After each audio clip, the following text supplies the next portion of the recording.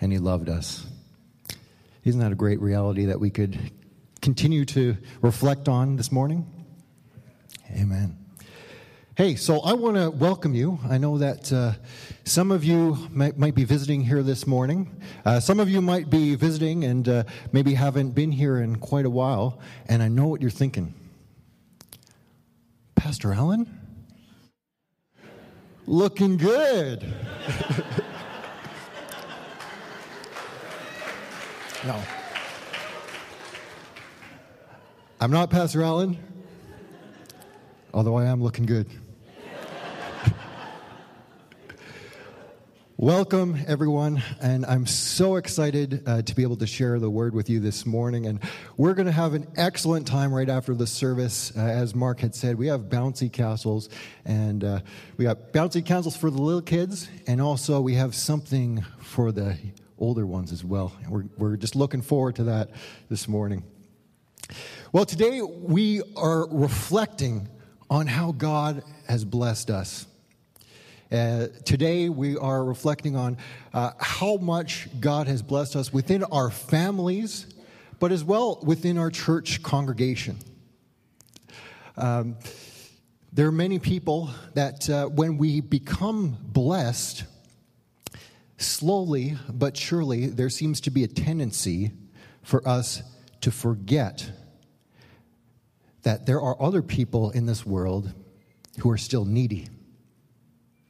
And right now, as we are spending this day and just reflecting on how great God has been to us within our church family, within our church congregation, and within the relationships that we have with one another, today I thought it would be appropriate for us to stop and consider some of the people throughout the world who are not quite as privileged as we are.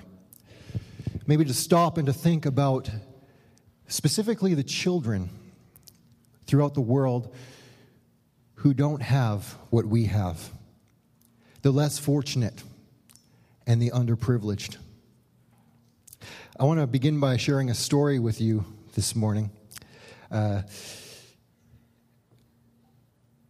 One missionary reported to Rick Warren about how in his African village, the only way that the orphans could get an education was if someone had financially sponsored them.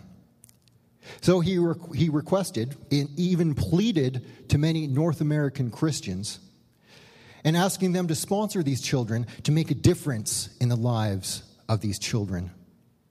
No one responded. He expressed his distress when he found out that the local Muslim imam responded to the need and began paying for the orphan's school fees. The Muslim imam then took a Christian Bible and showed him James 1:27, which says, "Pure and genuine religion in the sight of God the Father means caring for the orphans." "You see," says the imam, "Islam is the true religion."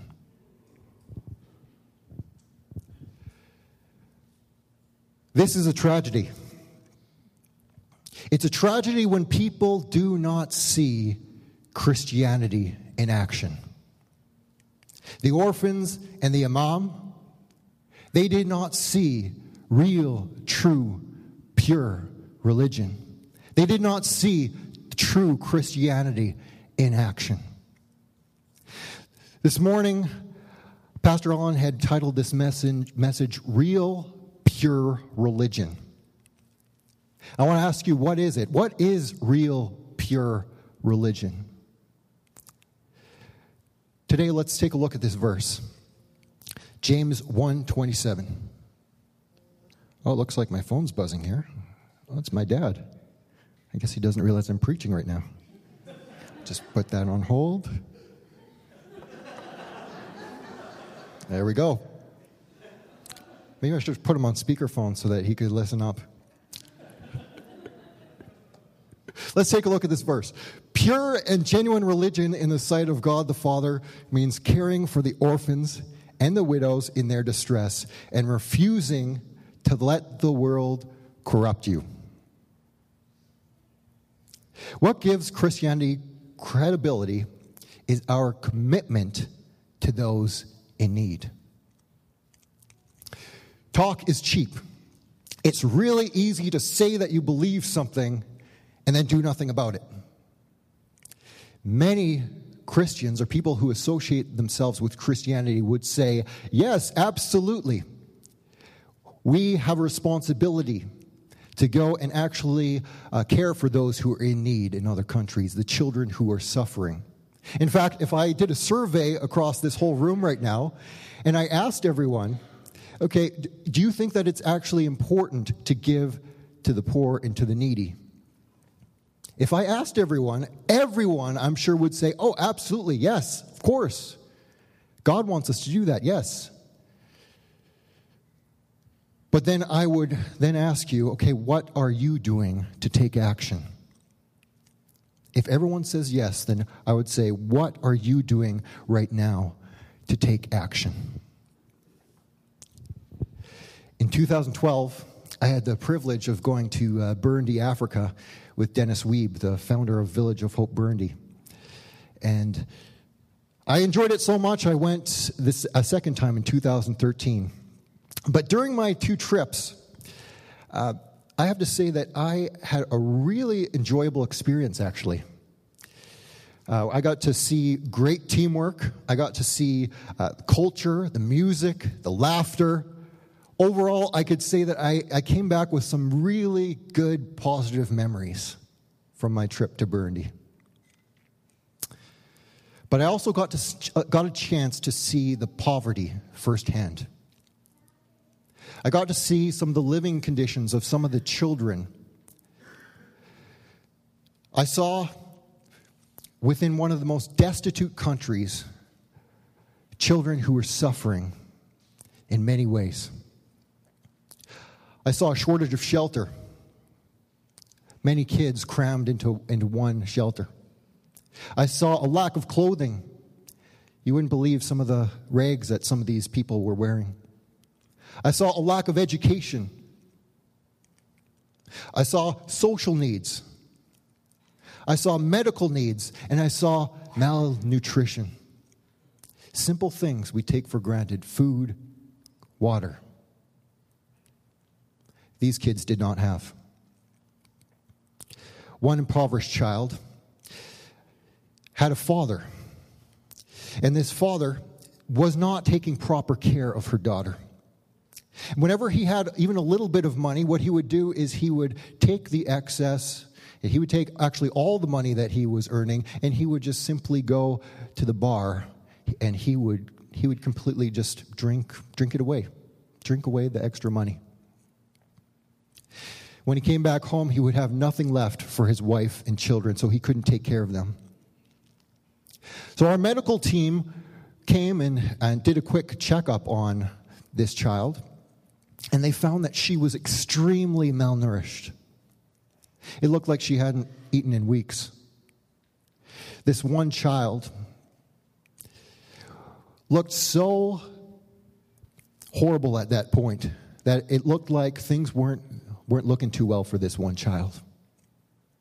It looked like if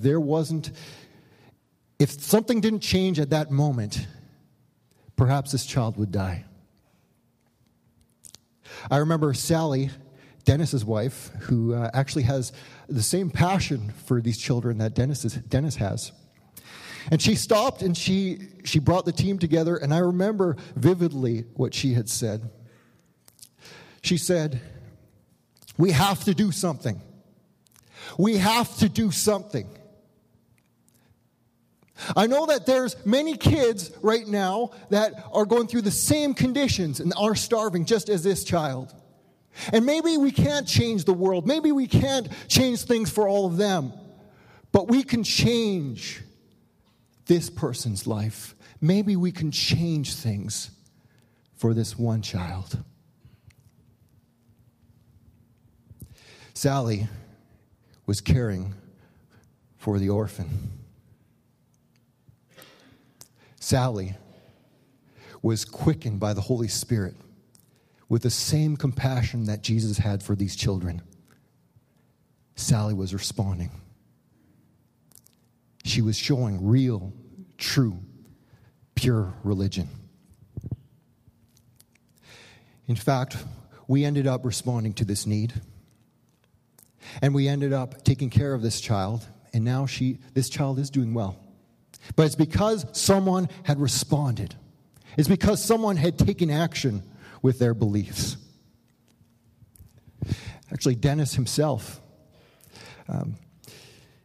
the very reason why Village of Hope Burnaby exists is because he responded to a need. He simply saw many, many needs that existed throughout the world, and specifically in Burnaby, and he said, Lord, take me, use me to be an instrument for your righteousness. And so he responded, and now, at this point, many, many children in Burnaby, in that small village, are now being taken care of because one person responded, because one person said, yes, I will take care of the orphan and the widow. There's nothing more fulfilling than changing a life. There's nothing more fulfilling. There's nothing more exciting than restoring hope to the hopeless. When you help the needy, some extremely exciting things happen to you. Number one, your faith will come alive. You will give a huge satisfaction and happiness to yourself, and you will have credibility as a Christian, and you will have authority as a believer. This is Christianity in action. You'll be able to have authority as a believer because now you can say, yes, I not only believe what Jesus has told me to do, but I am now doing it. I not only believe that God cares for the poor and the needy, but I am a part of his kingdom. I'm a part of his plan for redemption. Isn't that exciting?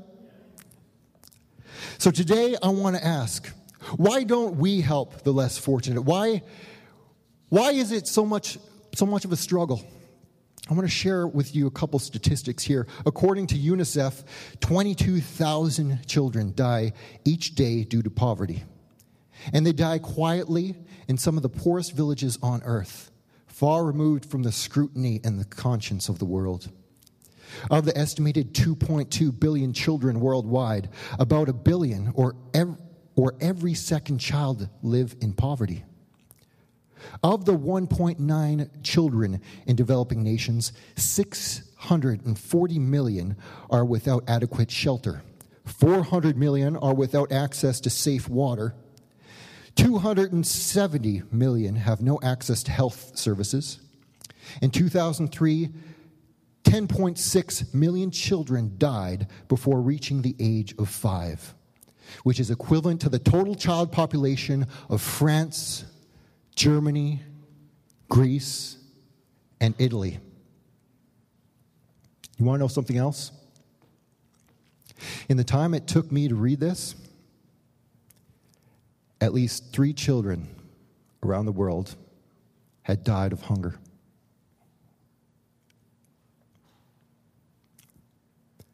What can we do to respond? What can we do as a church to take action? These statistics here, it's not unlike what you've heard before. I'm sure many of you have heard many statistics of things that are happening around the world. We seem to have a lot of knowledge. We seem to be filled with knowledge of what's going on around the world, and it's almost as though we become numb to this knowledge. Often, even with knowing all these things that are happening, we do nothing. I'm going to ask, why is that? Why? James, he ends this verse here. He says, pure and genuine religion in the sight of God the Father means caring for the orphans and the widows in their distress. And often we stop right there and we don't go on. We don't continue on with the rest of this verse. But what does it say? And refusing to let the world corrupt you. There's a reason why he said this. It's because in this world, there's this prevailing mentality that says it's all about me. I need to get what I want first. I need to get what I need first. And then if there's anything left for the poor, then I'll give to the poor. It's a me first mentality. Rather than thinking first about what God wants to do in order to respond to the needs of those throughout the world, we think of ourselves first. This is the way the world thinks. And this is why we have to refuse on a daily basis to let the world corrupt us. When speaking about the world, he's speaking about this prevailing attitude or belief system. There seems to be a trend right now with less people giving to charities. According to the 2013 Generosity Impact Index compiled by the Fraser Institute, there's been a downward trend in the proportion of Canadians donating to registered charities and the share of income they donate. It seems to be as though less people are now giving in Canada. Why is that? We see so much of the need, but now it seems like we're slowly giving less. We're responding less.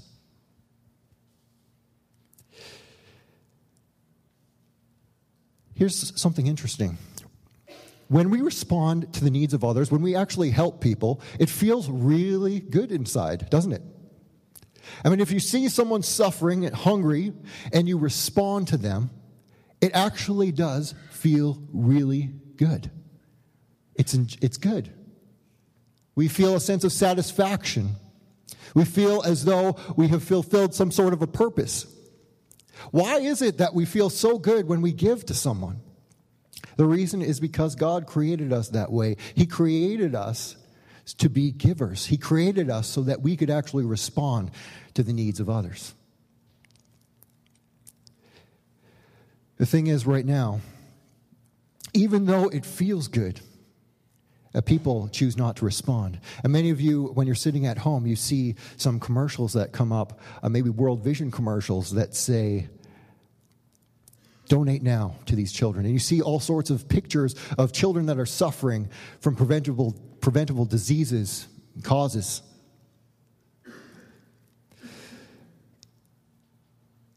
And what you feel a little bit of guilt, don't you? And I've heard a lot of people, they say, well, I just flip the channel when I see those things because it just makes me depressed. Where's the action? Here's something interesting. Dr. Sally Hibbert, he's a PhD. He's a senior lecturer in marketing at Nottingham University Business School in England. And he states the theory of neutralization can provide insight into why people don't give. Now, neutralization, he says, is this. It's a method or a set of techniques that people use in order to not feel bad about giving. Thing is, it's unconscious. So people are not conscious about using these techniques. And I'm going to read some of these to you, and I want you to stop and reflect and think about this. Consider whether or not some of these thoughts have ran through your mind when someone has asked you to give or to respond to the needy people throughout the world. Number 1, denial of responsibility. I don't have enough money to give to charity. Number 2, denial of benefit. My gift won't make any difference. All charity work that has been done in Africa hasn't made any difference. There are still millions of people starving. Denial of a victim. There's no need for anyone to be homeless. There are plenty of jobs out there. Number 4, condemning the condemners. What right do pop stars have to ask us to give? They should give away some of their millions. Condemning the condemners. Number 5, appeal to higher loyalties. My priority is to look after family. Charity begins at home.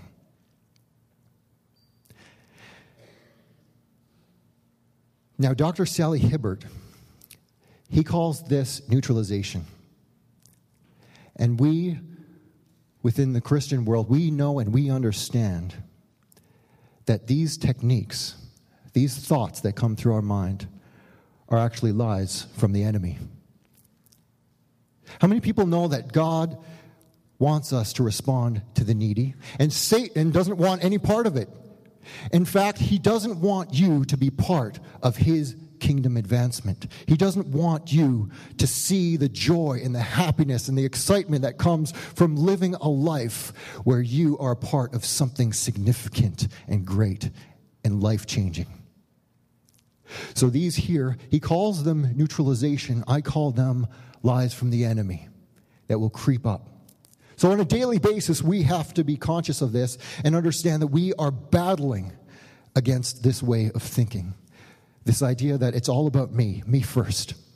Interesting thing is that commonly, this way of thinking manifests itself through the love of money. And Jesus' response to this, he says, you can't serve both God and money, for you either love the one or hate the other. And he says the love of money is the root of all kinds of evil. Again, this attitude, it flows from a poverty mentality, thinking there's not going to be enough for me and the poor. How many people know that with God, he owns all the resources? Amen? And if you become part of what he is trying to do, there's no shortage. You simply have to respond. You simply have to do what he's called you to do, and there will be an endless supply of everything that you need, and even above and beyond that. Proverbs 19:17, it says this, if you help the poor and you are lending, if you help the poor, you're actually lending to the Lord. He will repay you. Whatever you do, and however much you help the poor, God will repay you. He says this, give and you will receive. God wants to bless you. And you know what? When you respond and when you give to someone else, you will be far more blessed than the person who is being blessed by you. Do you know that? When you choose to bless another person, when you bless some of these children who are suffering in other countries, here's what Jesus said. Give and you will receive. Your gift will return to you in full, pressed down, shaken together to make room for more, running over and poured into your lap. The amount you give will determine the amount you get back. That's Luke 6:38. So he won't only return back what you have given, but he will give you far more in return. I want to share with you a time where Heather and I, Heather is my wife, my lovely, gorgeous, amazing wife that I'm so richly blessed with. Heather and I, we were, just 2 years ago, we were looking for a house, and we were trying to save money to purchase this house. And during the time where we were saving money, money was still very tight for us. And God had laid on our heart that he wanted us to go to Africa, to visit Burundi with Dennis. And so, we took a step of faith. Even though money was tight, we still took a step of faith. And we decided to go as God was calling us to go. And not only that, but God was also calling us to sponsor a child. So even though money was tight, and even though we were saving money for a house and saving money to go on a trip, we sponsored a child because God had told us that we needed to sponsor a child. Guess what? All our money, all our expenses for the trip was paid for. It was covered. God had provided everything. God had provided what we needed to sponsor this child. And not only that, but when we came back from the 2 trips, there was a house waiting for us. And God was ready to bless us so richly. Amen? It takes a step of faith. When you give, it takes a step of faith. When you respond to the needy people across the world, the needy children who need your help, it takes faith. But Hebrews 11:6, it says, without faith, it's impossible to please God. The way to please God is to take a step in the direction that God has called you to go, regardless of whether or not it makes sense to you or not. Give. I want to encourage you, give and watch. See what God will do in your life. It's exciting. It's thrilling. So what does pure religion look like? Okay, I want to define religion for you. Some of you, they struggle with this word religion. Okay, I'm just going to quickly define it for you. Number one, religion is a specific fundamental set of beliefs and practices generally agreed upon by a number of persons or sects. Number two, the body of persons adhering to a particular set of beliefs and practices. Notice the correlation here. Practice associated with belief. Number three is my favorite. It's a practice of religious beliefs. How many people know that you can believe a lot and not do anything about it?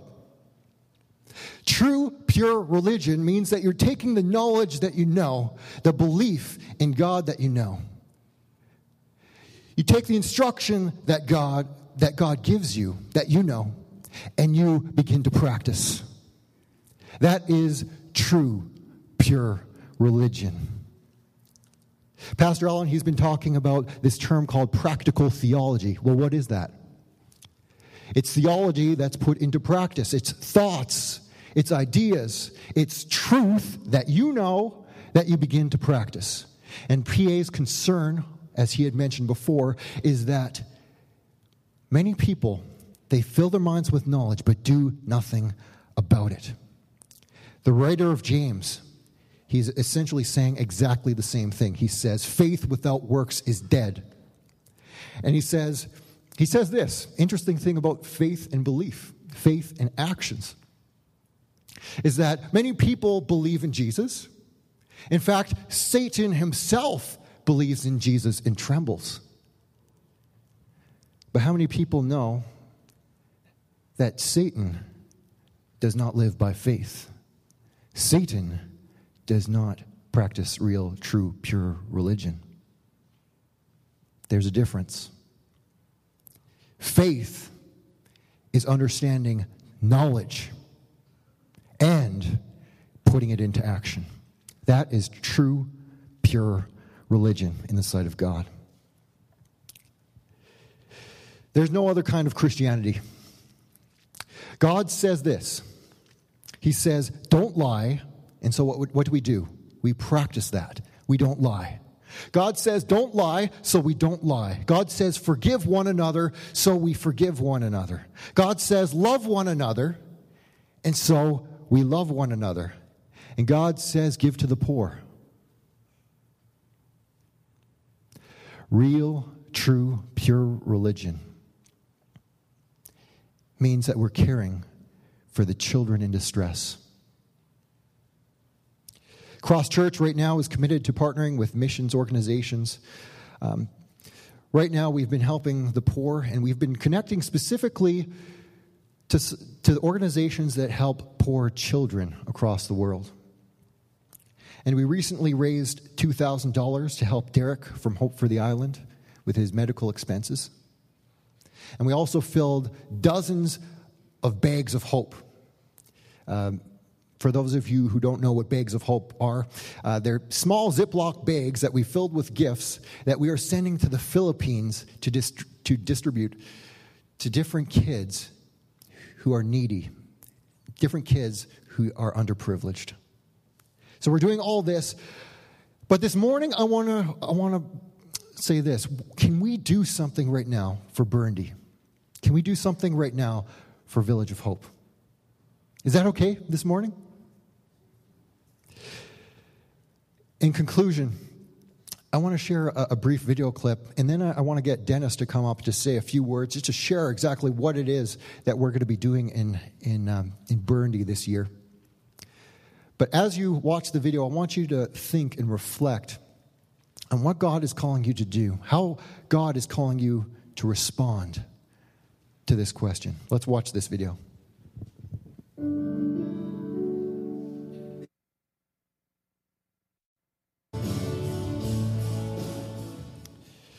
Well, today I'm privileged to have beside me Dennis Wiebe. He is the founder of Village of Hope Burnaby, for those of you who don't know. And he has spent many, many hours and much of what he has to bless the children in other countries who don't have what we are privileged to have. So today I asked Dennis just to share with us just a couple words. What is Village of Hope? And tell us what it is that we as a church are going to be doing this summer. Awesome. Thanks, Andrew. So, Andrew, you nailed two of the verses that are so incredibly important to me and would have driven my life. That's James 1:27, caring for widows and orphans, and James 2:17, faith without works is dead. So those two things have absolutely driven me, and it caused me to actually found Village of Hope. And today, we're just expanding it. We are going to be cracking 100 kids. This year we started at 80. We've added a bunch of kids. We're now over 100 kids at Village of Hope Burundi. So what Andrew was saying is that, well, I'm not going to impact all of them. No, but for those 100 kids, their lives have been absolutely revolutionized because they get all the things that we take for granted. So when we're going to be there in August, we're going to be running a kids camp. So these kids have never, ever had a chance to have a kids camp experience. Most Canadians have. And it can be a life-changing experience to be able to, get away from your regular life and get the gospel and have some fun and realize that Christianity can be a very fun thing and it can be a very important thing for your life. And they'll be receiving that. So the group that's going to Burundi is going to be teaching the leaders in Burundi how to run a kids camp so that when we leave, they can do it again and again and again. Because it's not just about us being there to do stuff and then leave. We need to teach them how to do it. And that's what we're going to be doing. So we are going to be taking 100 kids to kids camp. Heather tells me as of today, we have 71 of them sponsored. It's $50 per kid to send the kid to kids camp. We have 29 that we still need to raise the money for. So 29 times 50. So there's a couple of ways you can do it. You can give in the center through debit, credit. You can write a check through Cross Church. This barrel, which was redressed, go ahead, Kyle, open it up. This was the coin op barrel a couple of years ago, and now it's the Coins for Camp barrel. So for those who have some extra spare change in your pocket, I went around my house. I never use cash, but I managed to scrounge up some change. And I'm sure we all have some in our pockets. Go ahead, donate for Coins for Camp for the kids in Village of Hope Burundi and allow them to go to camp. The other thing is we still need sponsors for the new kids we added. So, Andrew gave his story of how they sponsored a kid and how it impacted them, and God still provided enough for everything else. It's $39 a month to sponsor a kid. Come and see me in the kiosk in the foyer, and you'll be able to choose a child. There's a few of them there, and sign up. That's it.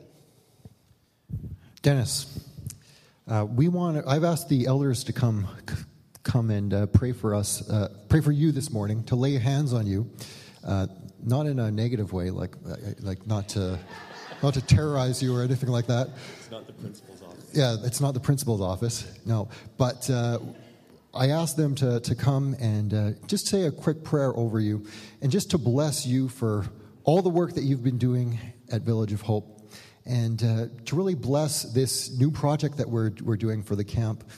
And we believe and we understand that this is going to impact many children in Burundi. Absolutely. Right. Don, do you want to lead us? Sure. Father, we just thank you that we can come before you. We thank you for Dennis's heart, for serving the orphans. Thank you, Father, for the vision that you've given him, and for blessing him through that vision and allowing us to be part of this incredible adventure. And Lord, we think about how much we really do have. We actually have coins in our pocket, and that makes us part of the richest people in the world. And here are these kids that have got nothing. Absolutely nothing. They don't even have people to take care of them. And you have provided this opportunity through this vision that you've given Dennis. And we pray, God, that you would just speak to each one of our hearts and help us to respond in whatever way we can. Your word says, taste and see that the Lord is good. And we're going to give in faith this morning. And as your word says, no man's a debtor to you. And we just pray, God, that the funds that come in, that you would just take those and multiply them and change these kids that have absolutely no hope and fill their lives with joy and peace and hope, Lord, for the future, knowing you. And we just pray your blessing and protection upon Dennis and Sally in this endeavor, Lord. And again, thank you for this opportunity that we have. We ask this in your name. Amen.